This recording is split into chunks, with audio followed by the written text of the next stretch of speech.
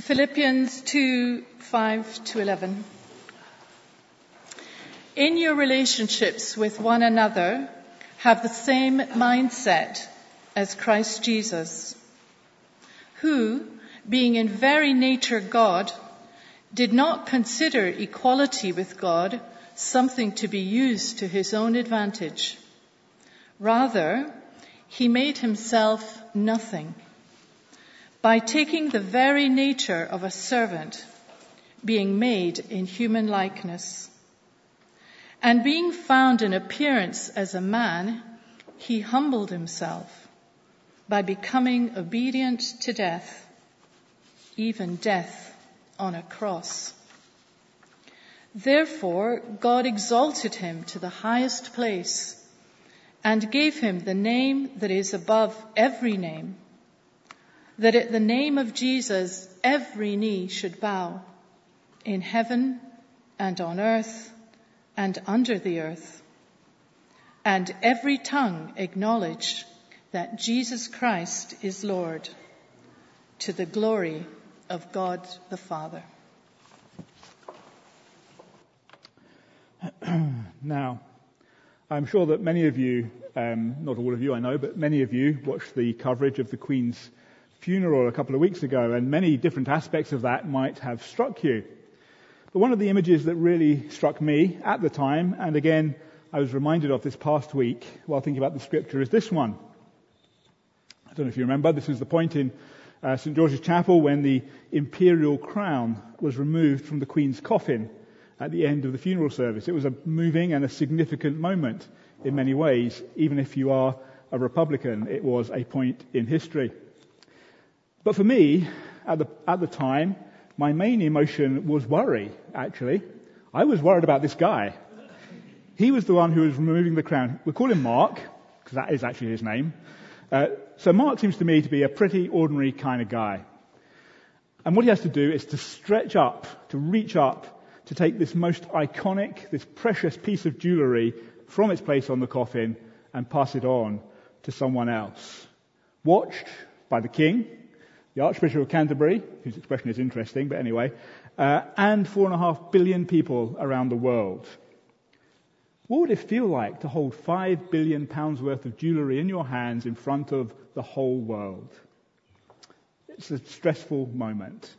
It's not as if Mark is unfamiliar with the crown. He's been the crown jeweller for the past 5 years, but handling and looking after and enjoying this magnificent piece of jewellery in private is one thing.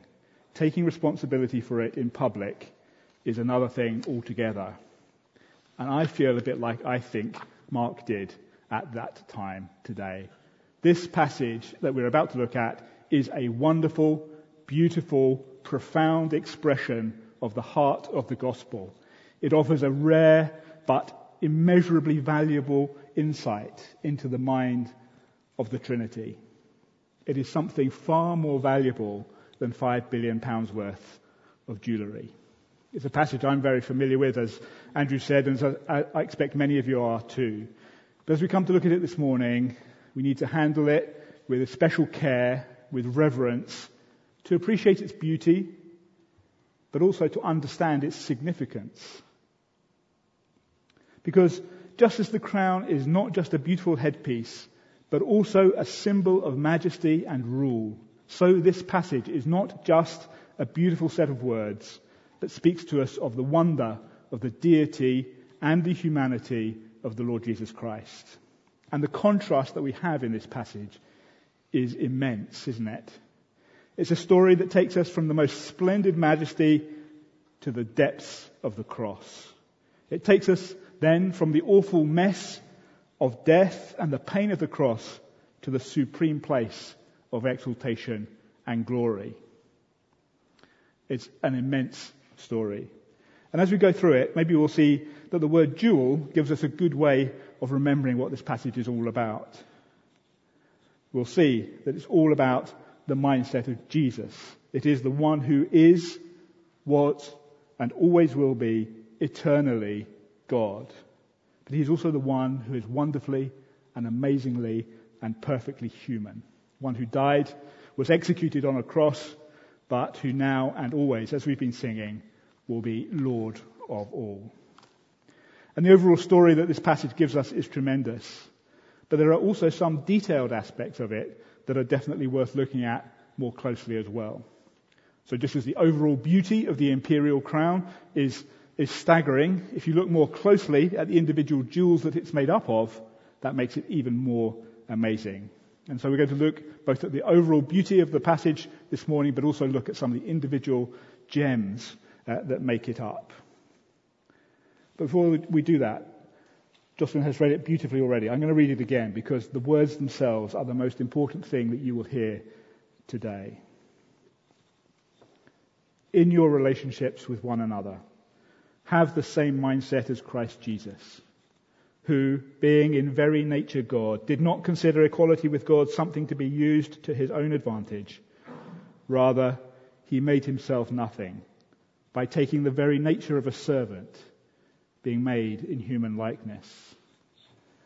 And being found in appearance as a man, he humbled himself by becoming obedient to death, even death on a cross. Therefore, God exalted him to the highest place and gave him the name that is above every name, that at the name of Jesus every knee should bow, in heaven and on earth and under the earth, and every tongue acknowledge that Jesus Christ is Lord, to the glory of God the Father. You can see that the passage is a two-part harmony. Part 1 takes us on a downward journey. It starts with Christ's pre-existence. It tells us about his incarnation and so on. It starts with unselfish deity, emptying, servanthood, humanity, humbling, obedience to the point of death and crucifixion. And then part 2, verses 9 to 11, sets out the consequent upward journey. It tells us about Christ's ascension, exaltation, lordship, vindication, glory, and the way he glorifies God the Father.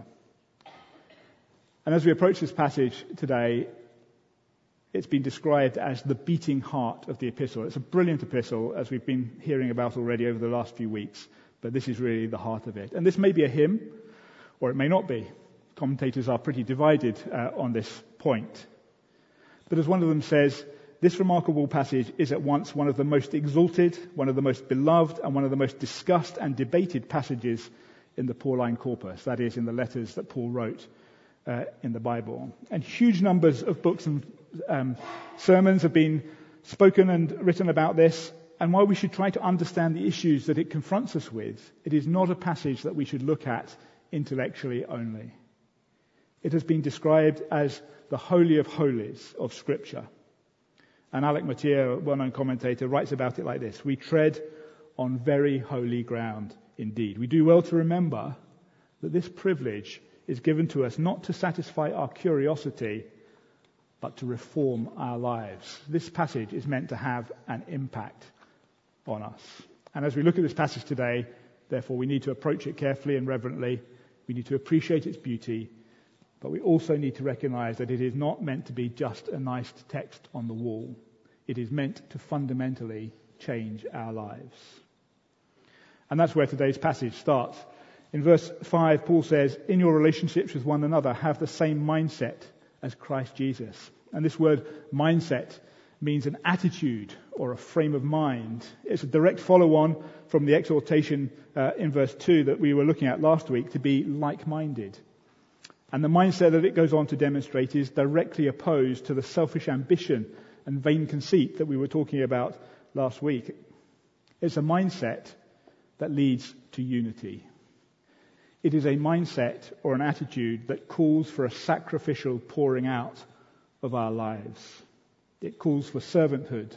It calls for humility. It calls for action as well as motivation. It calls for consistency as well as one-off actions. It calls for visible and tangible reality, an expression of deep-rooted Christ-likeness, not just a superficial brand of human niceness. But more than that, even, this passage gives us an insight into the mindset or character or intention of God himself. It shows us that God is love and God is glory. It shows us that God's thoughts are way higher than our thoughts, so much higher. But they are not only higher than our thoughts, but they also go lower than our thoughts. They show that the mind of God, the mindset of God, is a sacrificial mindset. Let me say it again. The mindset of God is a sacrificial mindset. And that is incredible. It is fundamentally different from any other form of religion or belief you will find anywhere in the world, most of which see their gods only in terms of power and rule. And while our God is indeed all-powerful, all-knowing and sovereign, his attitude and mindset is one of love, of relationship, of sharing, and of self-sacrifice. And that is the mindset we are to have as well. So with that as the backdrop, let's look at the other verses in turn. Sorry, I didn't go too far. And verse 6 tells us some really important things about Jesus. And the first thing it tells us is that it helps us to understand that Jesus always was, is, and always will be God. Translators have struggled with this word, which in the NIV is translated as in very nature. Other versions say things like existing in the form of God. And the Greek word is morphe, which means form. The important thing about it is that it is the outward expression of the inward reality. Let me say it again. It is the outward expression of the inward reality. It doesn't just mean shape or external appearance. For example, Satan is described as disguising himself or appearing as an angel of light, but that clearly was not what he was in reality. He was the very opposite of that. But here, this word, form or nature, means that Jesus was actually himself God and expressed himself as such. He was inherently, really, truly, and expressively God. And that is a critical and fundamental truth. That Jesus is God is essential for our salvation as well as the basis for our worship. Jesus said, "If you do not believe that I am he," an expression of his deity, "you will die in your sins," in John 8. He was and is true God from true God, very light from very light, as we sang earlier. And this is something that is a stumbling block to many people, including to many from an Islamic background. Along with many other people, they may be prepared to accept that Jesus was a good man or a wise teacher or even a great prophet, but to acknowledge him as God is a step too far for too many people. And yet, it is fundamental to our Christian faith. In the beginning was the Word, and the Word was with God, and the Word was God. Through him all things were made. Without him nothing was made that has been made, John writes at the beginning of his gospel. And at the end of his gospel, he writes this: "These things are written so you may believe that Jesus is the Messiah, the Son of God, and that by believing you may have life in his name." But the second important truth that this verse tells us is that Jesus' eternal deity was not something that he seized or grasped or clung onto or used to his own advantage. As one of the Trinity, he did not need to. He was and is himself God, co-equal with the Father and with the Holy Spirit, enjoying mutual love and relationship and counsel and purpose. That is amazing. But more than that, Jesus not only didn't need to use his eternal deity to his own advantage, but that was also not his mindset. And we can learn from that. For us to be imitators of God, which is what we're exhorted to be in Ephesians, we cannot and shouldn't look to human power or lordliness or characteristics or selfishness to understand God-likeness. He is fundamentally different. Instead, we should see, as one commentator puts it, that Jesus' equality with God found its truest expression when he emptied himself. The God that we know and that we worship is not a distant God who sits outside the world, who lords it over us, plays with us like pieces on chessboard whimsically introduces pain or reward or punishment or good things into our lives. That is not the God that we know and worship. No, our God is one whose deity, whose power is expressed through pouring himself out in love. And we know that because Jesus has shown us. Jesus has shown us what that looks like. Jesus made himself nothing. Let me just say that again. Jesus made himself nothing. That is the mindset of Christ. And if that was not in the Bible, you would have difficulty accepting it. I would find difficulty saying that if it was not scripturally based. Jesus, eternally God, made himself nothing. And the Greek word here is kenosis.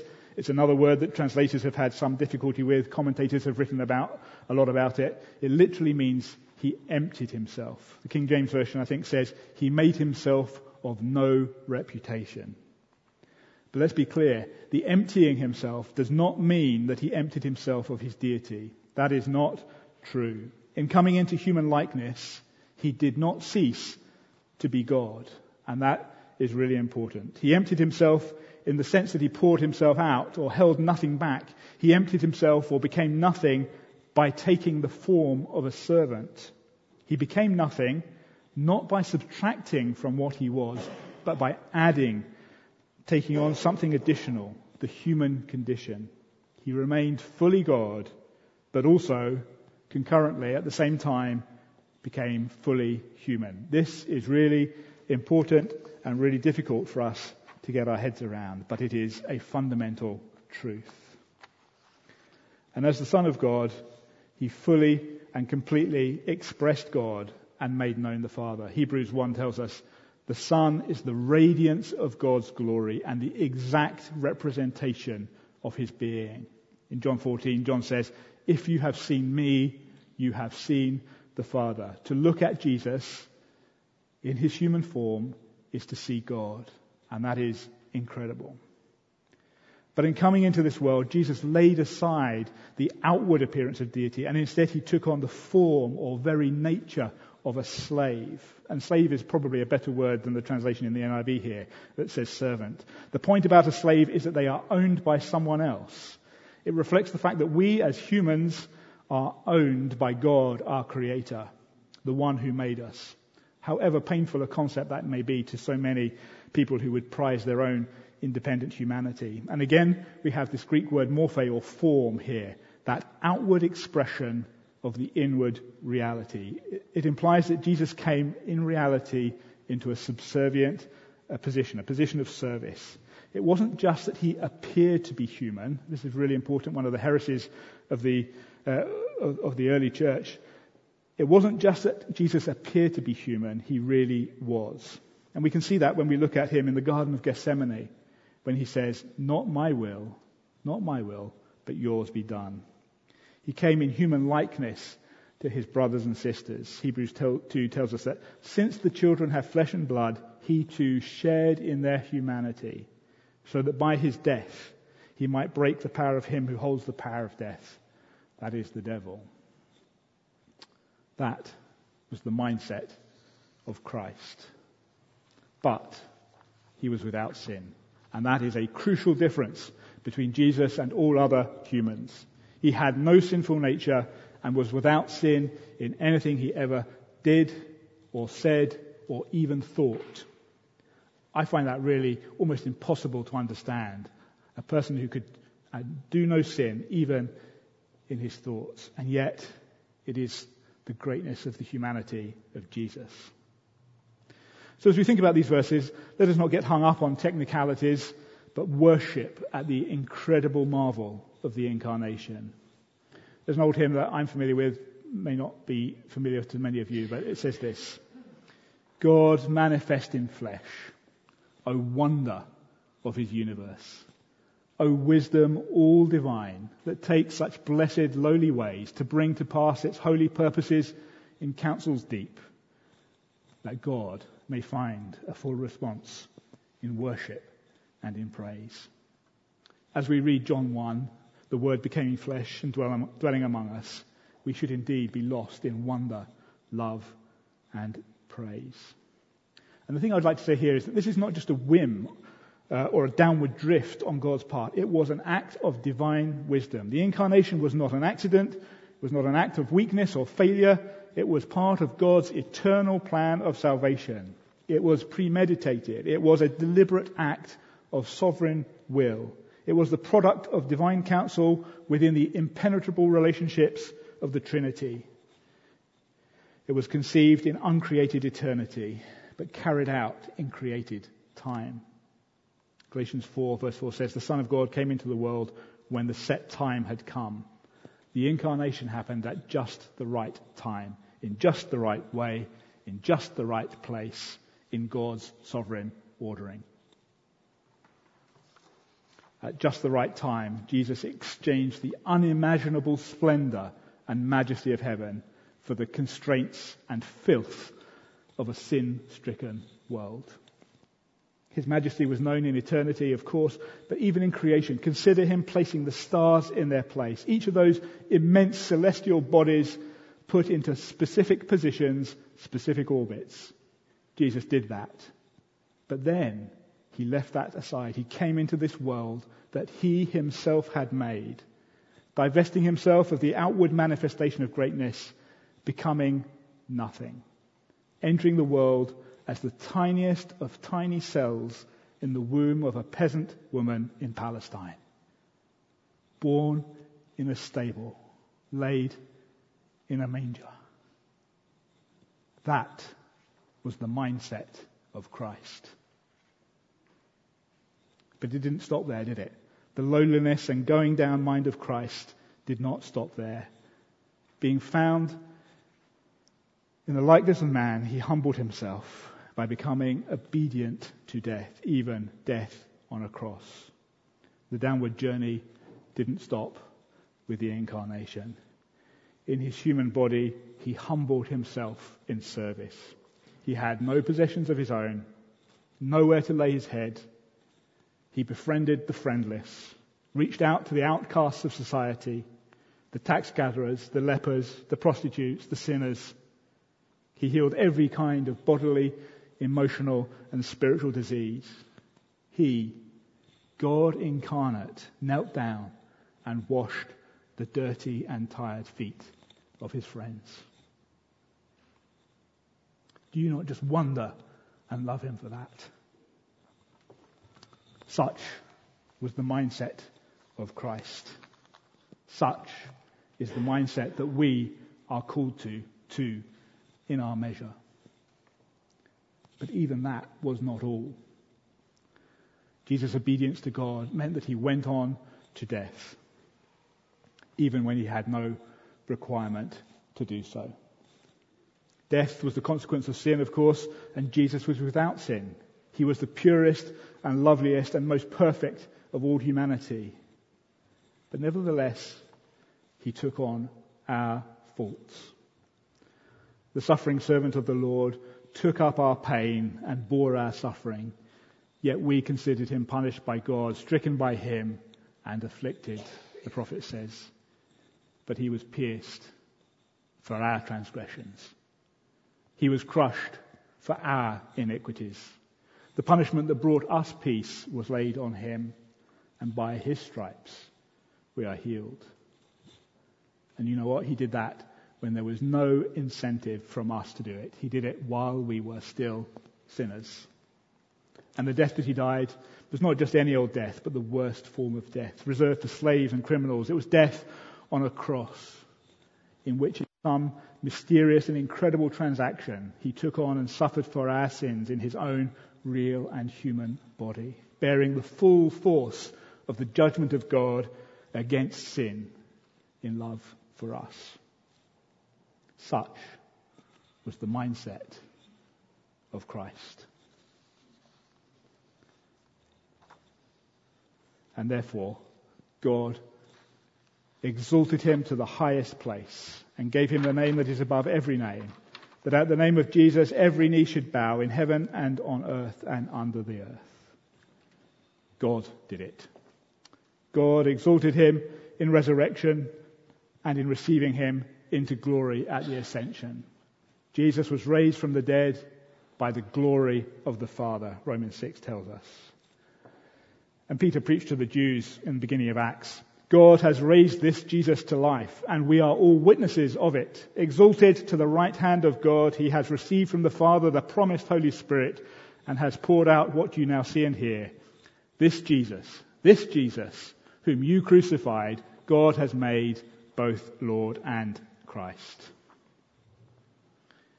Jesus passed through all the heavens. He took up his place in the highest point of glory. He is now seated at the right hand of God, and God has given him a special name. We know that Jesus is the sweetest name on earth for forgiven sinners, but it is also the demonstration of authority and kingship. It is who he is, not just something that we call him. And mostly in this world, Jesus is at best ignored, if not actively disdained, despised and rejected. But one day, as we sung earlier, one day everyone will acknowledge him as Lord. And for those who do not do it now, out of love and appreciation, they will be forced to bow the knee to him in a coming day, however reluctant they may be. In that day, every tongue will acknowledge that Jesus Christ is Lord, to the glory of God the Father. All of creation will exult. What a day that will be. Even the mountains and the hills will burst into song. Think of that. The trees of the field will clap their hands, Isaiah tells us. In the Revelation, John saw every creature in heaven and on earth and under the earth and on the sea and all that is in them, saying, to him who sits upon the throne and to the Lamb be praise and honor and glory and power forever and ever. And what was the response? The 4 living creatures said, Amen. And the elders fell down and worshipped. But even in the final day, we see the unselfish attitude of Christ. He receives the glory rightly, but he doesn't keep it to himself. It is for the glory of God the Father. In the end, 1 Corinthians 15 tells us, Christ, as Son of God, will give up the kingdom to God himself, and God will be all in all. Such is the mindset of Christ. And so as we contemplate these incredible words that we've looked at, the question is really, so what? What difference does that make to you, to me? What impact do they have on my life? As I view the unselfish, humble, self-abasing servanthood of the Lord Jesus, the King who offers his glory to God, how do I become more like Jesus? How do I develop the same mindset as Christ Jesus? And more than that, how is that demonstrated in church? Because as we started with, this is not just individual. It is also collective, expressed in our relationships with one another. If all of us really lived with this kind of mindset, what a church we would be. But we cannot do it ourselves. It requires the help and power of the Holy Spirit, who wonderfully has exactly the same mindset. The mindset of love and sacrificial service. Because that's the mindset of God. And the Holy Spirit is God too. And so it is in love and sacrifice that we model Christ. It's a love for others that comes in response to the love that God has shown us as flawed sinners. A love for others that is stimulated by looking at and being occupied with Jesus. Even in the messiness, the failings, the imperfections of our own and others' lives and decisions. It's a sacrificial approach that doesn't ignore the inadequacies of others or of our own failings, but sees beyond them to the Saviour, who, despite his immeasurable greatness and majesty, emptied himself for us. As I've been thinking about this week, there's a chorus that I've come back to time and again, and it says this: turn your eyes upon Jesus. Look full in his wonderful face, and the things of earth will grow strangely dim in the light of his glory and grace. I commend it to you. I commend him to you. Let's just pray.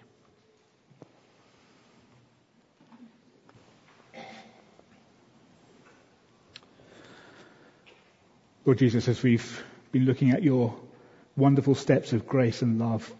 We are overwhelmed by what you have done, by your greatness, by your glory, by your majesty, by your splendor, by the way you were prepared to lay it all aside and become nothing for us. And how rightly crowned is Jesus. And we give thanks, Lord Jesus, that you are crowned, that you are rightly crowned at the right hand of God. And we pray, Holy Spirit, that you will come and operate in us, work in us, create that same mindset in us that was in the Lord Jesus Christ. Help us individually, help us as a church. We pray in Jesus' name. Amen.